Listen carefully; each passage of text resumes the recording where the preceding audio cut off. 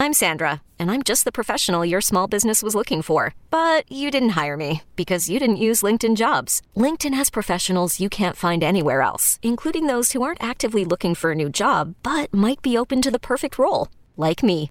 In a given month, over 70% of LinkedIn users don't visit other leading job sites. So if you're not looking on LinkedIn, you'll miss out on great candidates like Sandra. Start hiring professionals like a professional. Post your free job on linkedin.com/recommend today. Hiring for your small business? If you're not looking for professionals on LinkedIn, you're looking in the wrong place. That's like looking for your car keys in a fish tank.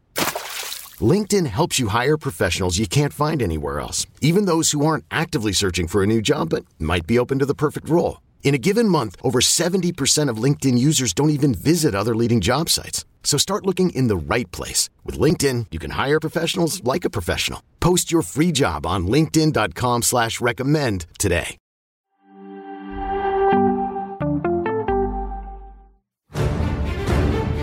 He is just an obsessive goal scorer. But they have to understand I chose to stay in my country because I'm French. And the Bernabeu blinks it back. I haven't got a problem with soccer, to be fair. Football. Into the area to... Oh, what a start! What I can guarantee to you is that they want to keep everything secret.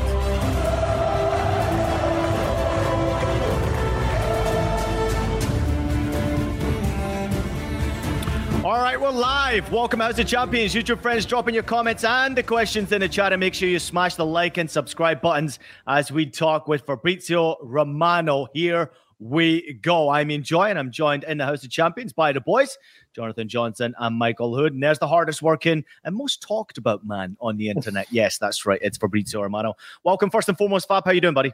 All great. Thank you. Big pleasure, as always, to be here.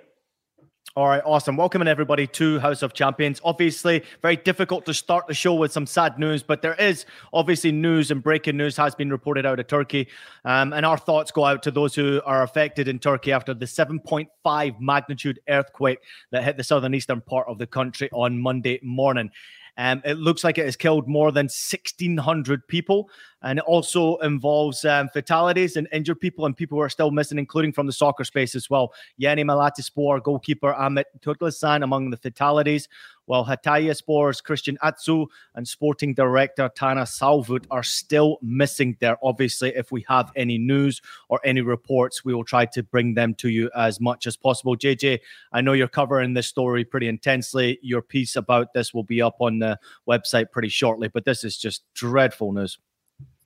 Yeah, dreadful, awful way to start the week. And, you know, all we can do, I think, is, send our prayers and positive thoughts to all of the victims and their families. Obviously, there's a lot of speculation at the moment, which can't really be stood up one way or another. So, you know, fingers crossed that, you know, we get as much positive news back and updates as possible. But obviously, it already sounds like, you know, a lot of damage has been done. And I'm sure that, the count will probably be even more sobering, once they can actually stand up those figures. Yeah, our thoughts and prayers go out to everybody involved and affected by this tragedy. And again, we will bring you news as much and as quickly as we possibly can have it. Let's try and turn to a bit more of a positive, or at least we'll turn to the soccer direction, the football direction, our beautiful game, and try to pick everybody's day up just a little bit. But certainly if you're a Manchester City fan, it is not going to be picked up by the news that broke this morning. Fabrizio Romano, Manchester City charged by the Premier League for breaching numerous financial fair play rules. Now, I know you were across the story. Obviously, there's so many people who are across the story, but this is unbelievable. It looks like findings from a 4-year investigation, 100 charges over a 9-year period. I mean, what are the deep details as to what's going on here? This is crazy news.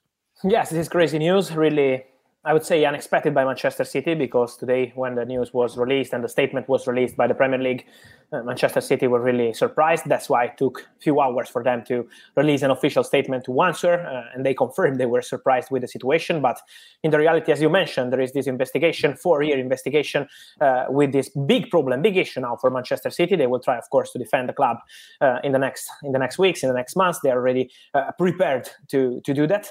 But it's also important to say that, honestly, I have no idea of what kind of consequences now there will be, because we are hearing many things, but it's still too early to say if it will be a points deduction or maybe something stronger. So we have to wait a bit and see how it will develop.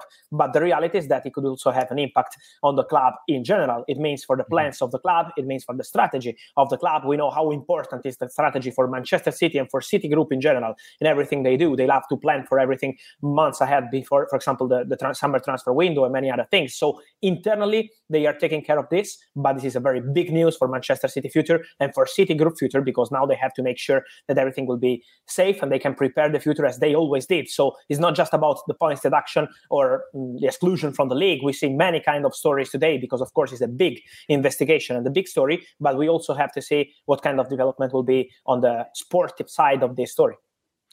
Fab, one person and one manager, the only manager at City, who is always questioned about his future, always questioned about his faithfulness to the project, Pep Guardiola. How does this impact his allegiance to City Football Group, given the devastation of this news? Yes, Pep Guardiola was always very clear on the financial fair play situation. When they asked him in the past, he's always said, I want to make sure that everything is fine. They always told me from Manchester City that everything is fine, that we are into the rules. And so he's always been together with the club. We know how special is the relationship with Txiki Begiristain, Ferran Soriano. All the people into the board are together with Pep Guardiola. So they're still together. I'm told that today in the dressing room, Pep was very clear also with the players, saying that they have to stick together, that they have to wait and see how this story will continue till the end, because as we mentioned, till now is an investigation. There is this statement from the Premier League, but Manchester City will defend their position. So Pep Guardiola want the club and the players, of course, to be fully focused on the second part of the season, on the Champions League, of course, because this is really important to Manchester City. But at the same time, for Pep Guardiola, I'm sure it's 100% important to make sure that Manchester City are into the rules. Pep will always mention that. And so I think the end of this story will be crucial to understand also the future of Pep, also because he extended the contract a few months ago. It was November. He committed to Man City project. And so now he wants to make sure that everything is fine with the club and City Group project. We're talking about all of this sort of through the lens of what it means for City and people connected to the club, but sort of looking at things from like a more broad perspective. So there are a feeling amongst people that you've spoken with earlier today, Fab, that this might actually sort of be kind of a precursor to people understanding what financial fair play will mean moving forward, because it's something that's kind of been up in the air, both in the transfer world, but also in terms of clubs qualifying for European competition. You know, what might actually happen, what will be the defined rules. We've started to get a few inklings that there are going to be sort of, tougher measures, put into place, with regards to, how the finances of clubs are structured. Do you think this, sort of big news, something that's, causing, a lot of people, I guess, in the footballing world to sit up and take notice, could actually get people's attention and enable, UEFA to lend a greater understanding to what financial fair play will look like moving forward? Yes, I think this is a very good point, a very good question, because this is a crucial point. I think after this happened to Manchester City, but also what happened to Juventus in Serie A, the situation around the financial fair play is changing now. It's really changing. And also, for example, this is the reason why in the January transfer window, Italian top clubs, Juventus, Inter, Milan, have signed 0 players. It means 0 players, Inter, Milan and Juventus in the same window. And this is showing how the financial fair play is having an impact. I'm curious to see, of course, what will be the development also for other clubs, because we know now there is a lot of discussion around Chelsea, how much they invested in January. So I think this kind of situation around Manchester City now, after a 4-year investigation, also means that all the clubs have to keep an eye on the financial situation. And for example, this is why Manchester United didn't sign any player in January on a permanent transfer, but just 2 loan deals with Weghorst and Sabitzer, because they wanted to make sure they had no problems with the financial fair play after what happened in the summer with them investing a lot of money. So the financial fair play rules now are really changing, are having an impact. Let's see how this Manchester City story will change, but then will end up. But also important to say that other clubs too, and you know better than me about Paris Saint-Germain, for example, have completely changed the approach. PSG did almost nothing in the January transfer window, but also in the summer they were really careful, for example, with the Skriniar situation. To bring an example, we remember that with Hakimi, another player who was playing for Inter, they asked for 80 million euros 1 year ago, and they decided to pay. This summer, so last summer, when they asked for Skriniar, PSG said 50 million euros or nothing. And I think if they wanted a player 1 year ago or 2 years ago, they were prepared to pay 60, 70, 80, no problem at all. Now it's different, 50 or nothing. So they're changing the approach, many clubs. And this is what this kind of sentence, this kind of investigations mean now. I must admit, I'm enjoying the comments coming in right now. Rafa jumping in and saying, ha ha ha, Manchester City getting relegated again. Ali jumping in and saying, strip the titles, strip the league titles. And I mean, I guess that would be my question. It's not just to you, Fabrizio. I'd also want to hear from Michael about this one. But we'll start with you, Fab. I mean, should Manchester City face severe punishment? I know, Fabrizio, you've got to be careful how you answer this one. But I mean, realistically, as you've mentioned, and all of you have mentioned, when we see this type of noise, it does come with some consequences. If you want my answer, I don't want to lie to our people following us. I have no idea at all. Honestly, this is really legal. So I can't predict what's going to happen. And also all the sources into the club now, they say we are not even at the stage to predict what's going to happen. So they have absolutely no idea yet. It will take time. It's not something that will be resolved in a few days or a few weeks. It will take months or maybe years to understand what's going to happen on this situation. So I don't know the verdict, but for sure it's a serious situation. It's a 4-year investigation, as we mentioned before, with many, many issues, not just one. So it's a dangerous situation, yes, but at Manchester City, they don't know what's going to be the end of the story. So at the moment, I don't want to lie to them. Don't worry, Fabrizio. You wouldn't be the only one. It would be me who'd probably get fired from City Football Group as well if I keep talking like this. Mike, listen, let's get into it because, I mean, this is serious. We're not talking about something that's not been around for a while. City have been punished before. They've got away with it, but now it looks like they're going to get punished, and it could be severe punishment now. Yeah, I'm intrigued once the investigation gets completed. How deep does this rabbit hole go? Because if it goes to the depths of which some rumors about Yaya Toure and Roberto Mancini, if it goes that deep, and if it goes that back to the inception of the takeover from City Football Group, that's a nasty situation. Look at how many titles, look at how many players, look at how many things have happened. If these allegations are all true, then there's big question marks over what could be done and what should be done over that title situation. But until then, can't say, it's all speculation, and you have to let the process unfold.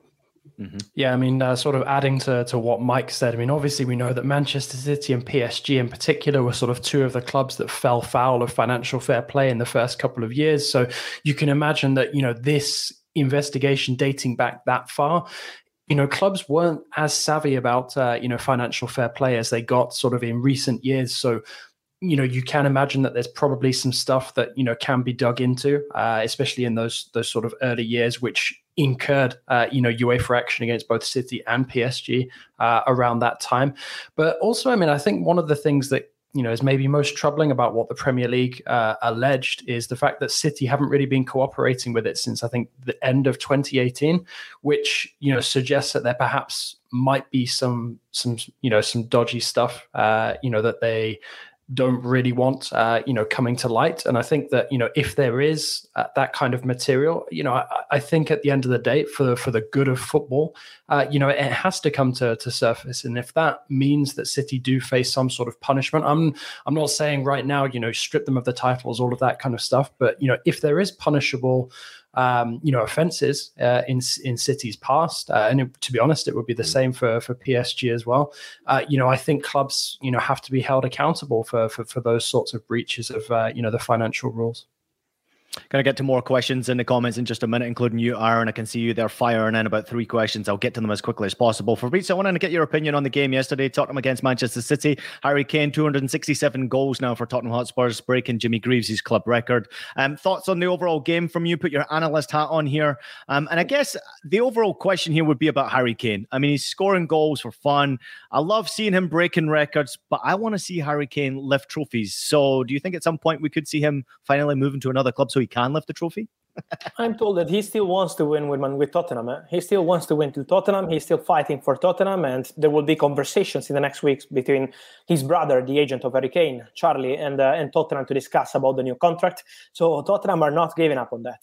They want Harry Kane to be the face of their project also in the future, and so there will be more conversations very soon to try to extend the contract. I think there is also a crucial point yesterday after the game with Antonio Conte, who was not, of course, on the bench yesterday against Manchester City, but right after the game in the dressing room, calling Harry Kane. The relationship between Kane and Conte is fantastic. So Antonio Conte's future and Kane's future, I think, are going to be linked in the next months. It's going to be really important to understand what happens with Conte, and so what happens with Harry Kane and new contract conversations. In general, I think, honestly, I'm not surprised because Antonio Conte against Pep Guardiola is always doing an incredible job. We always see Tottenham going at the best when they play against Pep Guardiola's team. So I'm not surprised at all. Also, I think they wanted to do something special for the manager, for Antonio Conte, in a difficult moment for him, and this Yeah. was another extra motivation for the team.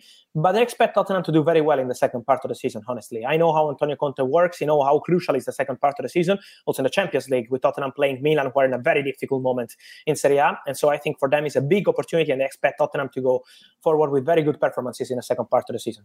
One club that is not going forward with good performances, Manchester City. They're on display. They got exposed by Harry Kane's Tottenham Hotspurs, and they say the grass is greener on the other side. João Cancelo leaving City on loan, going to Bayern, getting assists. Could this be a permanent move, Fab? It's possible, but at the moment, I think what Hasan Salihamidzic, the director of Bayern, said is the most correct answer. So he said at the moment 70 million euros for us, because it's a buy option for 70 million euros, is too much. So it's something that we can't pay at the moment. For Bayern to pay that money for a right back in a summer where they're expected to go also for a center striker to replace Lewandowski 1 year later, I think 70 million for Cancelo is too much. But I would not be surprised, as he mentioned, if they try to find a solution together. If both parties, Cancelo and Bayern, want to continue together, they can try to negotiate with Man City and to try to find another way for João Cancelo to stay. They're really happy at the moment. Cancelo, as you mentioned, is doing very well, immediately with assists. He's always playing. I think he's the perfect team, he's the perfect manager, the perfect league for him also. So this Cancelo deal, I think it was really perfect for all parties involved. And so I would not be surprised if they try to find another kind of formula, maybe another loan with a buy obligation, something like that for the future. But at the moment, it's really too early to predict. For sure, Cancelo is super happy at Bayern, and Nagelsmann is in love with Cancelo. I think this was a top deal for all parties involved, apart Manchester City, of course. Real quickly, I did notice, obviously, there was this 3-minute conversation that Pep Guardiola referenced to in his press conference that he had with Cheeky, potentially talking about, a new left back coming into the club. And I did see Anthony Robinson's name mentioned from Fulham. I am a big fan of Robinson. Very, very nice player. Obviously, US international as well. But I'm surprised that there's not more noise about Anthony Robinson, especially when it comes to the bigger clubs. I think it will be in the summer, I think in the summer there will be some movement around him, because honestly, I'm not aware of Manchester City trying to sign him in the final days of the window. Also because, as Pep mentioned, they want to do it in the summer. They wanted Cucurella last summer. Then we know that they decided to stay with the same squad and add Sergio Gomez in the final days of the window. But of course, he has good potential, but he's not ready to make an impact as Manchester City player. And so this is why they're going next summer for a left back. But I think in general, Anthony Robinson will be one of the players to watch, because there will be a big movement of left backs on the market. For example, Inter are following him in Serie A. He's a player they appreciate. There are also other clubs around Europe who are following him, and so I'm sure that Anthony Robinson will be part of a left back domino. While we have to respect Fulham because they're doing an incredible job, and Robinson is part of the project with Marco Silva, who is doing fantastic. Fab, there's a lot going on with the City football group and the team itself. A lot of disgruntled players being reported. Could we see a massive clear out, and could one of those players be Bernardo Silva? I don't know if it's going to be a massive clear out, because it depends, of course, on how the situation will be, and also in general how they want to proceed in the project. So it's really too early. I think, for example, if they win the Champions League or not, this is going to be a crucial point to understand how they will continue the project. But on Bernardo Silva, I think there is a good chance for him to leave Manchester City in the summer. Yes, this is my feeling. Speaking to sources, they know that last summer he was really thinking of leaving Man City, with Barcelona interested, but then Barcelona were never offering the 80-90 million euros asked by Manchester City to sell Bernardo Silva. This summer, so summer 23, I'm sure that there will be some movement around Bernardo Silva, because the player is thinking about other options, and I think there is a chance for him to leave Man City and try something different. Let's see if it will be Barcelona or any other club, but for Bernardo, this could be a serious possibility.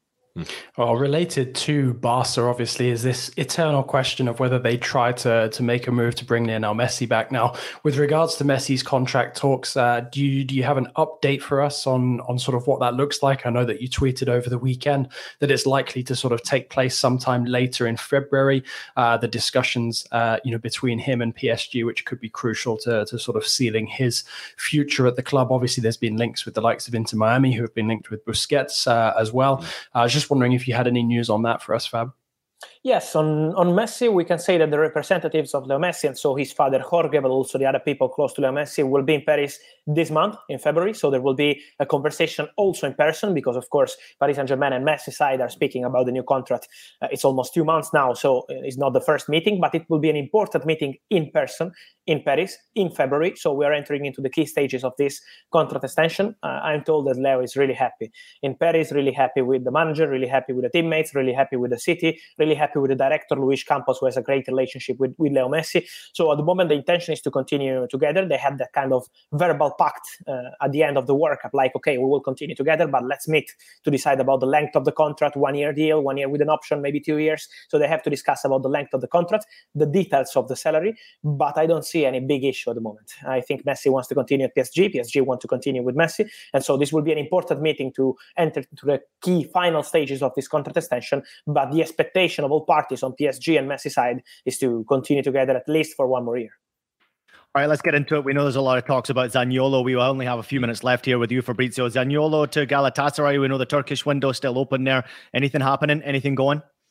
Yes, this is very possible. I know it's surprising because the Zaniolo story in the January transfer window has been mad. He was in the list at Tottenham, but Tottenham only offered a loan with a buy option and Roma said no. Then AC Milan wanted Zaniolo, but again, loan with buy option and Roma said no, only permanent transfer or nothing. And then what happened is that in the final days of the window, Bournemouth, it was Friday, so right before the end of the window, Bournemouth offered 30 million euros for a permanent transfer. Roma said yes, and the player said no. Then on deadline day, Zaniolo called Bournemouth, his agent, of course, to tell them, okay, now I'm ready, I want to come. But Bournemouth already invested that money on Amath Traoré, and so this is why the deal collapsed with Bournemouth. But Zaniolo is in a big fight with Roma at the moment. It's really complicated for him to return to play again for Roma, and this is why Galatasaray are really in advanced talks to sign Zaniolo on permanent transfer. So this is really important for Galatasaray because it's really surprising to see them investing that money. But this is the reality. They made a bid, 22 million euros. They are discussing about the add-on structure with Roma, as Roma always asked for 30 million euros, but they could accept around 26, 27. So negotiations ongoing, but there could be a breakthrough in talks very soon, I'm told. Maybe today, tomorrow. Zaniolo already accepted Galatasaray. Of course, there will be a release clause into the contract for him to make sure he could leave maybe Turkey, I don't know if next summer or next year, but the idea is to include the release clause into the contract. But Zaniolo is really close to joining Galatasaray. It hasn't gone well for Pierre-Emerick Aubameyang at Chelsea Football Club. It's well documented, but that means he could be on his way out. Could he be coming to a certain place, maybe a little USA? I'm told at the moment, I also saw these kind of rumors, and what I can say is that it's true. People close to Aubameyang are trying to explore the market in MLS and also in other countries to try to find a solution, because we know he can't go to any other European club because of FIFA rules. This is why he didn't move in the January transfer window. So they're exploring other leagues to try to find a way. But at the moment, I'm told still nothing advanced or nothing close with Chelsea or Aubameyang. I also saw these rumors with the LAFC, but at the moment, still not something concrete, just some inquiries, some approach, but nothing else. So let's see in the next days. But for sure, the Aubameyang situation is complicated. He's out of the Champions League squad. It's not an easy moment for him, and I expect him to leave Chelsea, if not now, in the summer for sure. Aubameyang in Los Angeles. If you're looking for trouble, you absolutely can find it in Los Angeles right now. Now, there is reports that Jesse Marsch has just been fired by Leeds United. It is not confirmed, so we're going to let Fabrizio go and check out and see. So make sure you follow Fabrizio with the breaking news, everything that's happening around the football space. He will always have it on his social media platforms. Fabrizio, thank you so much for joining us today. We appreciate you. It was a lot that we threw at you today, but we always appreciate it. It's always great to see you, and thank you so much for being a part of the show. Thank you. Thank you as always. Always pleasure, and see you soon here on House of Champions. Thank you. All right, everybody, we're going to take a quick break. More to come from the boys. When we return, keep those questions coming in. House of Champions, we'll be right back. This episode is brought to you by Progressive Insurance. Whether you love true crime or comedy, celebrity interviews or news, you call the shots on what's in your podcast queue. And guess what? Now you can call them on your auto insurance too, with the Name Your Price tool from Progressive. It works just the way it sounds. You tell Progressive how much you want to pay for car insurance, and they'll show you coverage options that fit your budget. Get your quote today at Progressive.com to join the over 28 million drivers who trust Progressive. Progressive Casualty Insurance Company and Affiliates. Price and coverage match limited by state law. Did you know that while over 60% of Americans dream of starting their own business, less than 20% of them take the first step? The reason? Building a business is tough. Taylor Brands is simplifying the business journey. From launching and managing to growing your business, Taylor Brands isn't just another tool. It's your online business partner from launch to success. With Taylor Brands, building your dream business becomes an effortless experience. Their comprehensive platform guides you through every step, ensuring you have everything you need in one place.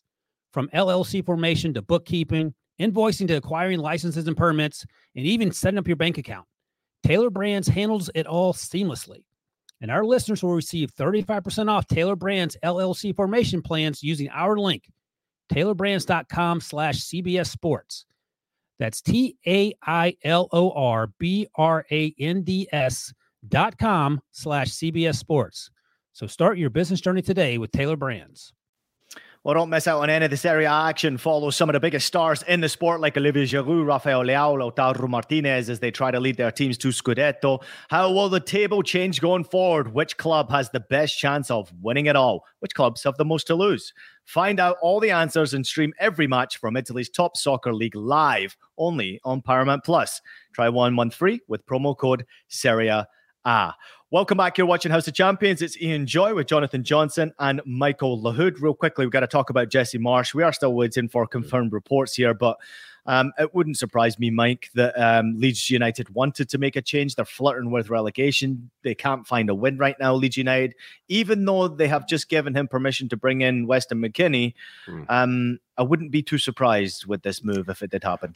Yeah, I watched the game at the weekend, and it wasn't for a lack of chance creation, but the belief in the team is gone. Some of the chances that they had, Patrick Bamford looked pedestrian. Noto looked to be a bit of a spark, but some of these young players, they need something else. The team needs something new, and you could see the look of worry. We saw it with Frank Lampard right before he got the axe. You could see that same similar look of worry in Jesse Marsch's face. So frustrating to be in his position because you've built this thing, you've gotten it this far, you survived last season, kept the club up, but I think it might be time. But look at it from a USMNT point of view. Is this not perfect timing for Jesse Marsch to suddenly become available on the market? That's a great question, JJ. I think it could be. It just depends who the new sporting director is going to be for the U.S. men's national team, because he might already have someone in mind, but it'd be hard to overlook Jesse Marsch, especially given his track record working with young players like a Brendan Aronson, who he currently works with at Leeds and would be working with at the U.S. men's national team. No, listen, it's a perfect fit. I mean, let's not kid ourselves here. If we're looking for the next man to lead the national team forward, and I was a big fan of Greg Berhalter, but I was not a big fan of the fact that he wasn't pushing these players. I always kind of saw what was on the sidelines, and it was a muted Greg Berhalter, which I'm not used to seeing. I'm used to seeing an aggressive, push your players, try to get to that next level Greg Berhalter, and I didn't see that from him at the sidelines of the U.S. national team. Far too calm in front of the media as well. I wanted him to just be himself. Jesse's that guy, in my opinion. I like Jesse as a human being. I think he means well.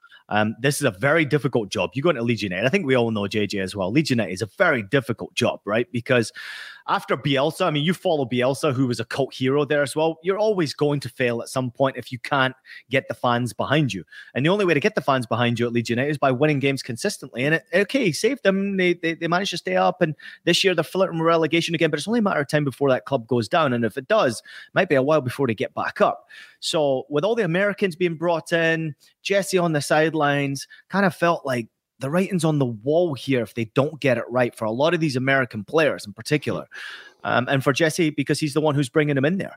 Leeds just weren't the same without Bielsa, as far as I'm concerned. They need to move on from Jesse. I wouldn't be surprised if this was the case, but I do believe you're right, JJ. I think he could be the perfect fit for the U.S. men's national team. And I ask everybody out there in the comments, what do you think about Jesse Marsch? If it is true, the rumors that are going out there now, and they are confirmed, is Jesse Marsch the right man for the U.S. national team going forward? JJ, I'm coming back to you. If he is gone, who would be the right man to keep Leeds United safe? Yeah, I mean, that's a really good question. I think, sort of building on the points that you guys have discussed, Bielsa is a very difficult guy to follow for many reasons, not just because what he demands of the players and sort of the state of the team that you get you're handed over when you take over after him. It's very difficult to live up to the emotional bond that he creates at a lot of his clubs. And I think Leeds now, more than ever, needs somebody else who can perhaps try and rebuild that sort of, emotional connection. And it's really difficult to see where there might be somebody, who can sort of generate, that kind of emotion, that kind of us against them or us against the world mentality that Leeds are going to need if they are to survive in the Premier League. I also think, given the way that this squad has been constructed now, it's been constructed by somebody who not only, has, put a very American influence or flavor on this squad, but it's also one that, has a lot of sort of Red Bull running through it as well. So perhaps somebody who has coached in that environment might be a good pick. I know that there's been rumors about Tedesco going to join the Belgium national team. Somebody sort of in that mold, I think could be a good shout. It's a great club as well. I think we can all agree. Leeds United fans, the structure, everything they've got behind them. It is a really great club. And it seemed to me like it could have been a perfect fit for Jesse had he just got those consistent results. But as you can see, we're all checking to see if there is latest and greatest news breaking from Leeds United across their social media platforms. Nothing's happening right now. Unconfirmed reports that Jesse Marsch has been sacked as Leeds United boss. Again, unconfirmed, but we will try to get to it as soon as we can if we're still on air. Let's turn our attention to some of the action that took place this weekend. Rather costly for me was Arsenal's defeat this weekend. Michael, Everton, Sean Dyche, the impact, and we talked about this last week. Bleep test and all, it seems to be working for Everton Football Club, even though Arsenal were certainly not at their best. It's definitely Dyche ball to the max, except they didn't play 4-4-2. They played a 4-5-1. I thought the tactical wrinkle that was excellent is just the physical prowess of the midfield three. Why play players out of position, Frank Lampard, when you could play Gana Gueye as a defensive midfielder and Andre Onana, getting him higher up the field as a box-to-box midfielder really ruffled the feathers of Arsenal. And of course, it had to be a set-piece goal. James Tarkowski, former Burnley man, getting the game winner. Just excellent game plan from Sean Dyche, and what a way to introduce yourselves to the Everton faithful. It was a goal that was very much made in Burnley, because I think it wasn't it Dwight McNeil who delivered it as well? So it's like Dyche overseeing a win where the assist is provided by a former Burnley player and the goal is scored by a former Burnley player. So yeah, if there isn't a goal that's made in Burnley, then I think that is as good a candidate as any. So, and I think it was inevitable in a way that this game would be more difficult for Arsenal than it would have been, obviously, had Lampard still been in charge, or had Dyche, not been, named coach just yet, because there's always going to be that sort of element of the new manager bounce. But it's very, very interesting reading around sort of what Dyche has been doing in his first week, in the job at Goodison Park, and, just taking things back to basics. And I really feel, especially in the Premier League, when, you bring in, a coach who, with all due respect to Frank Lampard, when you bring in a coach who knows what he's doing and they follow on from somebody where you can debate whether they knew what they were doing or not. Same happened with Unai Emery coming in after Steven Gerrard.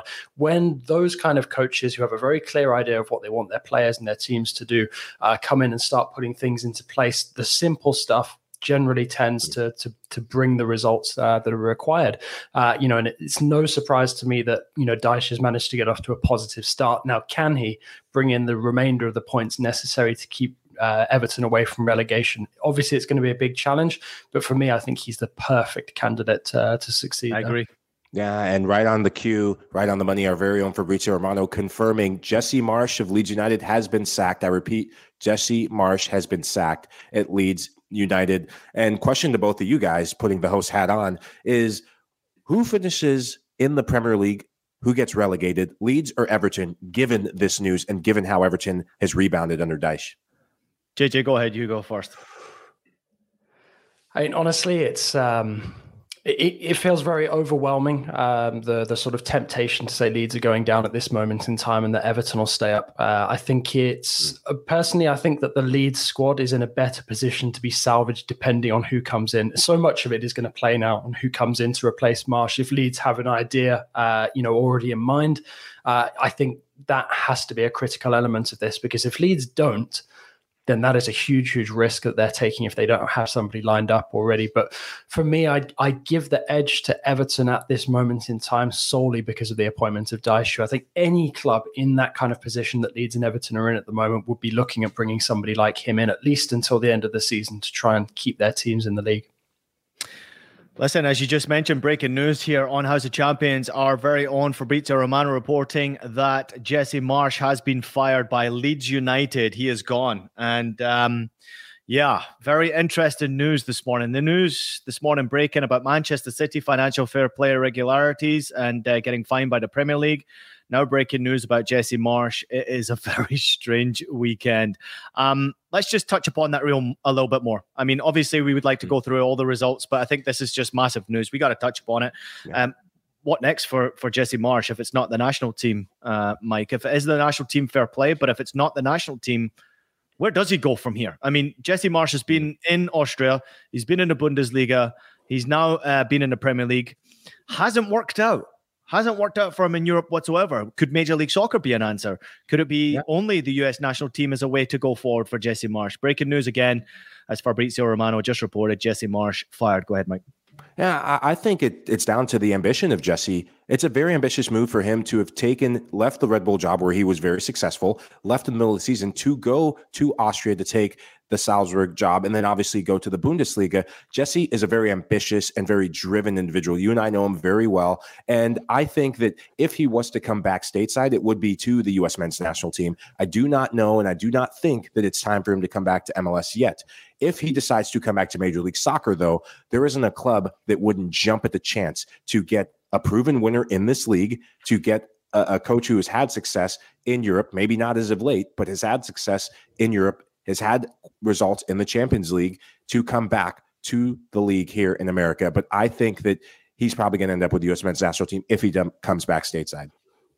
I've got a question actually for Ian, and this is a managerial dismissal that's sort of flown under the radar because obviously we don't talk as much about the Bundesliga here as we do other leagues, but Hoffenheim parted company with their coach at the start of this week. Now I'm wondering, the assumption would be that Jesse Marsch, USMNT, would be the best fit. But how high was his stock after leaving Leipzig? Whether he might get given another chance in the Bundesliga. Perhaps Hoffenheim could be a good immediate landing spot because the Bundesliga is a league which tends to generally recycle a lot of the same managers over and over. But Hoffenheim are one of those clubs that's kind of more modern in their way of thinking, and maybe they jump at the opportunity to speak to at least have the discussion with somebody like a Jesse Marsch. Well, Jesse didn't have much time, if you remember, in the Bundesliga as a head coach. He was an assistant for a long time at Leipzig before he did take the job at Salzburg, where he had almost 100 games. But I think he only had about 20 games in the Bundesliga as the boss of Leipzig, which is certainly not enough time to prove yourself. He's clearly well thought of when it comes to his coaching style and certainly the Red Bull system. And they gave him opportunity, but to jump to Leeds United was a big gamble as far as I'm concerned, because you either make it work, especially after replacing a Bielsa, and it's going to be a massive success and everybody's going to love him at Leeds United, or this happens. You get fired very quickly for inconsistent results. Now, saving a club is one thing. That's a tremendous achievement. But when you actually get to a stage where they now demand that you try to get into the top half of the table, that's another thing, trying to achieve that with a Leeds United. With Leipzig, I don't think he was given a fair shot, my personal opinion. I think he was, not hiding my words here, I think he was shit on pretty quickly.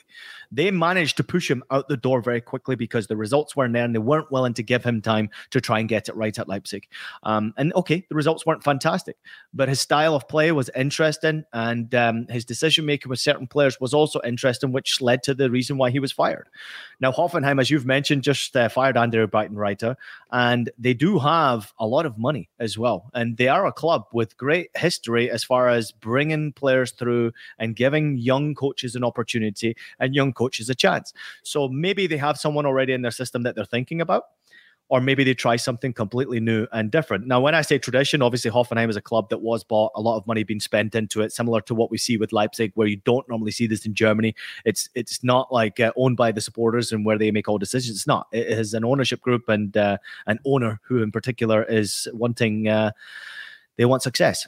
I think Jesse could be a very good fit in the Bundesliga, but my personal preference for him right now would be the national team.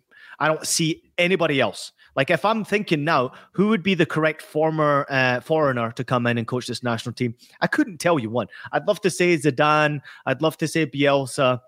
I'd love to say all these great names, but none of them, in my personal opinion, could do a better job than what Jesse Marsch could do with the national team. And he's already made it publicly clear that he wants that job. And I wouldn't be surprised that if you look at what's happening with Greg Berhalter, that the U.S. national team have been waiting patiently to announce who's going to be their next boss, wondering whether or not Jesse was going to be able to hang on to his job. I wonder if they were actually waiting for this kind of news and now probably licking their lips, because right now there is a lot of change that has taken place at U.S. soccer. There's a lot of people who have, in my opinion, disrespected the system and a lot of corruption. Yeah, I'm saying it. I don't care. I don't need to hold a candle to all these people. There's a lot of corruption going on in US soccer, and there's people inside US soccer now trying to clean that up. And I think if you throw a Jesse Marsch in there, you have got a human being you can trust. As Mike pointed out, we know him very well. You've got a human being you can rely on who can push these youngsters forward, and someone who is well respected within the US soccer system. So for me, it's not to stay in the Bundesliga, JJ, to answer your question. For me, it would be, yes, he would get an opportunity. For me, it's absolutely about US soccer. Mike, that was the longest answer in the show history, as producer Des has responded. But you wrap it up quickly, and then we'll move on to whip around the other games before we get out of here. Yeah, I think you said it all perfectly, and I think we should probably do the whip around games because, I mean, you said it. We put a nail in it. Let's move forward. All right, JJ, Liverpool once again, not good. Wolves once again, getting better under Lopetegui. We have to give Lopetegui more credit, right? I mean, the way they performed against Liverpool was incredible. If I'm not mistaken, Wolves had only scored 6 home goals this season before they put 3 past Liverpool. I mean, this was a stunning result, or was it? It was a stunning result. Because I don't think many of us could have predicted that Lopetegui would hit the ground running in the way that he has with Wolves. I was curious after they drew with Villa sort of how it would play out, because I saw a lot of interesting things from Wolves then, but never did I think they'd be pulling off this kind of result. But also at the same time, I'm kind of in this weird situation where, am I surprised that Liverpool still continue to struggle like this, given sort of what we know, what we've discussed so many times? It's just this weird quirk that follows Jurgen Klopp around. When his teams start to struggle, they really, they pretty much conk out. And that's what it feels like watching Liverpool at the moment, that they've given... Yeah. Sort of everything they could over the last couple of years, and it's now like the car is really majorly in need of an overhaul or, potentially replacing, because there's just so many parts about it that suddenly are just not functioning the way that they used to. Did you say fire club? Is that what you heard? I didn't say fire club, but it's getting harder and harder to envisage with Liverpool on the pitch and also off the pitch, because let's not forget what's been going on with the club away from the pitch as well. A future where they move together as harmoniously as we imagined, just a couple of months ago. I go back to some of the decisions that were made in the summer. Sadio Mane leaving the club. How do you not keep a player who was so integral to your Champions League final run? I know Mohamed Salah, you gave him the big contract. Bobby Firmino as well. It ain't the same team. Firmino out. That pesky calf. It's amazing when the calf, when there's change about to happen, when your calf heals up right away, but when the same manager is there and you want to play for him, the calf is still a bit tight. Been there as a player, seen plenty of players do it as well. Think it's happening with Firmino. And of course, the Van Dijk injury. It's down the spine. It ain't happening. And I think it could be time to part ways with Jurgen Klopp. I'm saying it. I think it could be time. I'm not there yet. I'm certainly not there yet, although I'm not impressed with his post-match interviews as well, the way he's handling this situation. It's like you've had so much success, and now to spit your dummy out is a little frustrating. But I believe in Jurgen Klopp. Let's turn our attention, JJ, to Chelsea against Fulham. Chelsea really struggled. They started Enzo. They're struggling to score goals right now. When will the pressure start to turn on Potter himself? Because obviously with the money spent, he is the man in charge to try and get these players playing again. So, I mean, it's a good result for Fulham at the end of the day, but Chelsea just really struggling to score goals and put victories on the board.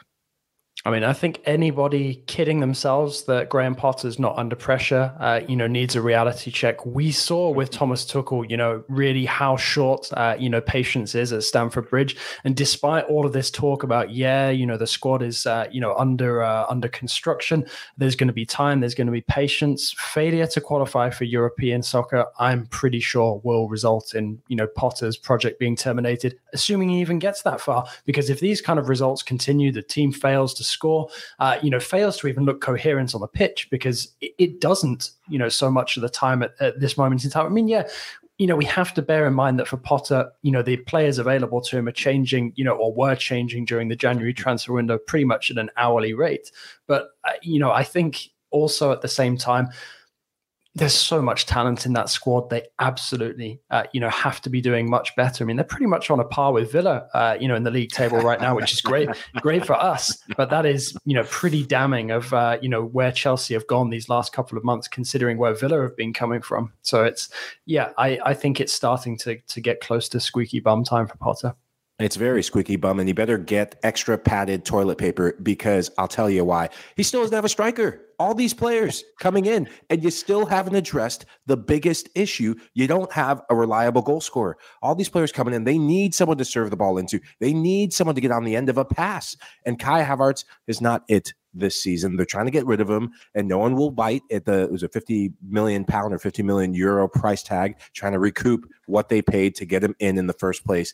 I think it's very, very scary times for Chelsea Football Club. I think it'll be very scary times for Graham Potter himself. Now that they have all these players in, we will see what will happen because there's no excuses moving forward.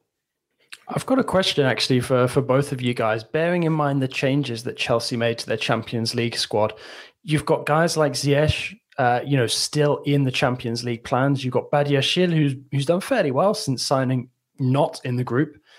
To me, does that suggest that, Potter is perhaps not on board with all of the players they're kind of being forced on him? I'm not saying that he doesn't rate a lot of these players that he's been given, but, perhaps bringing them in at this moment in time was not necessarily part of his plan or his vision. Well, this is a great point. And Vic is jumping in the comments right now and saying Potter's backside is on fire. I feel for the poor man. He is obviously a Chelsea fan and following very closely with what's happening right there. We are being told to move on because we do have a big in-depth discussion about Chelsea tomorrow, JJ, which you can really delve into it. Mike, I know you're eager to get into that one as well. But I'm not on it. I want my Chelsea now. We'll pick up the phone later on. Yeah, we'll have a chat. I got to quickly whip around the rest of Europe before we do get out of here because we're touching 43 minutes here. Milan derby, Mike. AC Milan are struggling right now. I've watched the Milan derby. Inter look very, very good. They could have had 4 or 5 in this game. Clearly just missing their opportunities and also unfortunate at times. But Milan, if you have a look at their last 7 games, they're in a shocker right now. This is not good for Milan, and I'm trying to figure out how they fix this. Man, it's watching them play. It's not down to tactics. It's a mentality. It's an intensity factor that I question about this current team. Last season, yes, they were getting goals. Rafa Leao getting the goals. Olivier Giroud getting the goals. But there was a bite about how they defended. There was more bite about how they counterattacked. This season, I don't know if it's the Champions League and the expectations defending a title. They're just too much for a generally young Milan side. Yes, they have elder statesmen in Giroud and Simon Kjaer at the back line, but it's just kind of fallen apart for them. And I'm starting to question if they even make Champions League given this continued run of form. For Inter, hey, they keep getting better and better. I see them putting one hand in a vice grip on that second place. Depending on what happens with Napoli, potential point deductions, it could make for an interesting headline at the end of the year for a title run-in. But I like what I see from them. Lautaro Martinez getting back in goal-scoring form. But the midfield 3, Çalhanoğlu, Mkhitaryan, and Barella. Barella was excellent. One of the unsung heroes of this team this season. Good. I like what I see from them moving forward.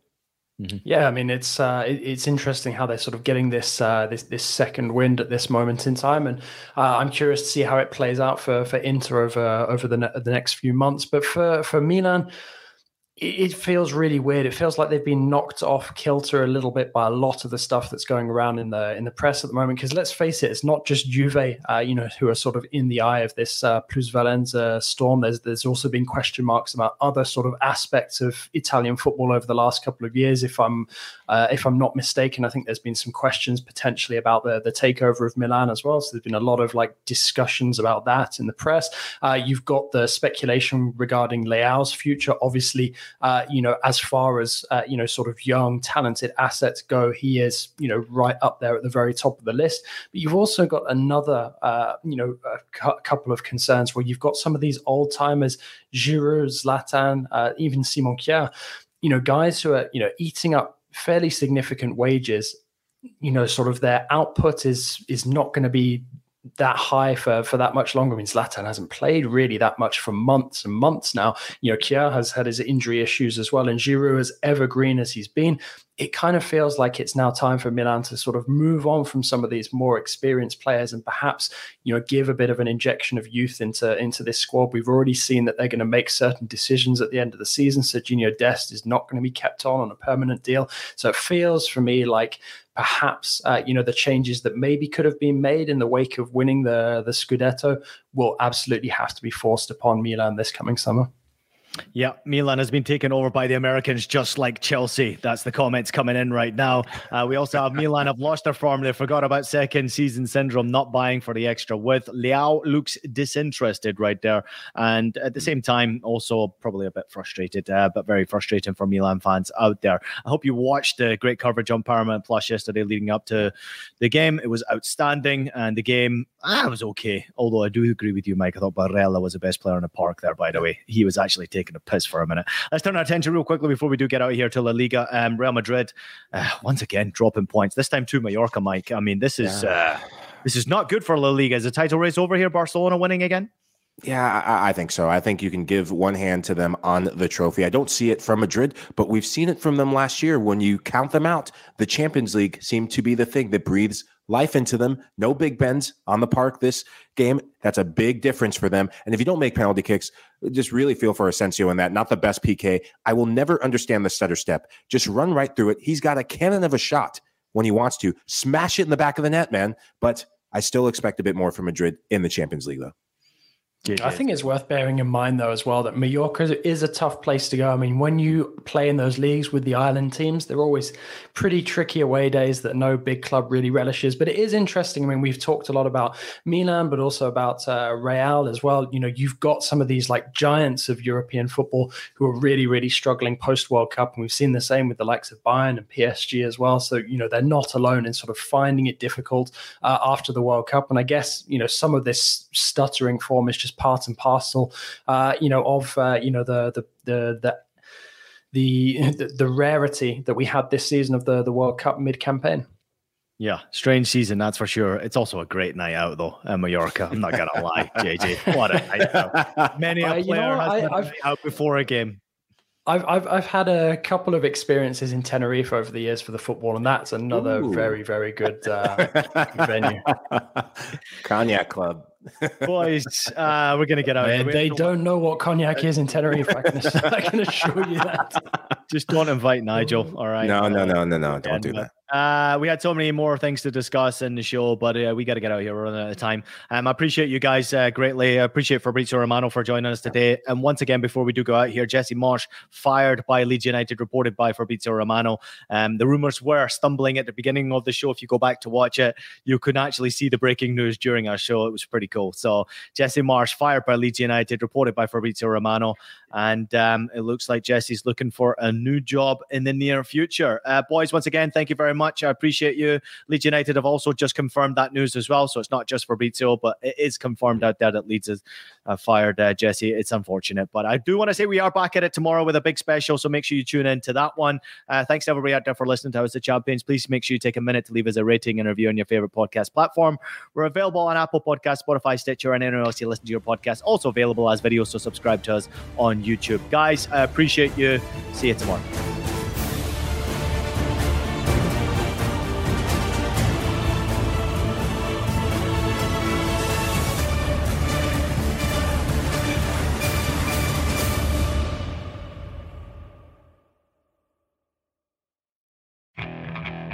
Okay, picture this. It's Friday afternoon when a thought hits you. I can waste another weekend doing the same old whatever, or I can conquer it. I can hop into my all-new Hyundai Santa Fe and hit the road. Any road. The steeper, the better. Because my all-new Santa Fe is available with H-Track all-wheel drive, so I can hit the trail without a worry in the world. Heck, with 3 rows and best-in-class rear cargo space, I can pack the whole family in with all our gear. We've got available dual wireless charging for our phones, so we'll never lose touch with civilization, and we won't lose touch with the primordial power of Mother Earth. So which is it? Waste the weekend or do something a little more epic? And conquer it in the all-new Hyundai Santa Fe. Visit HyundaiUSA.com or call 562-314-4603 for more details. Hyundai, there's joy in every journey.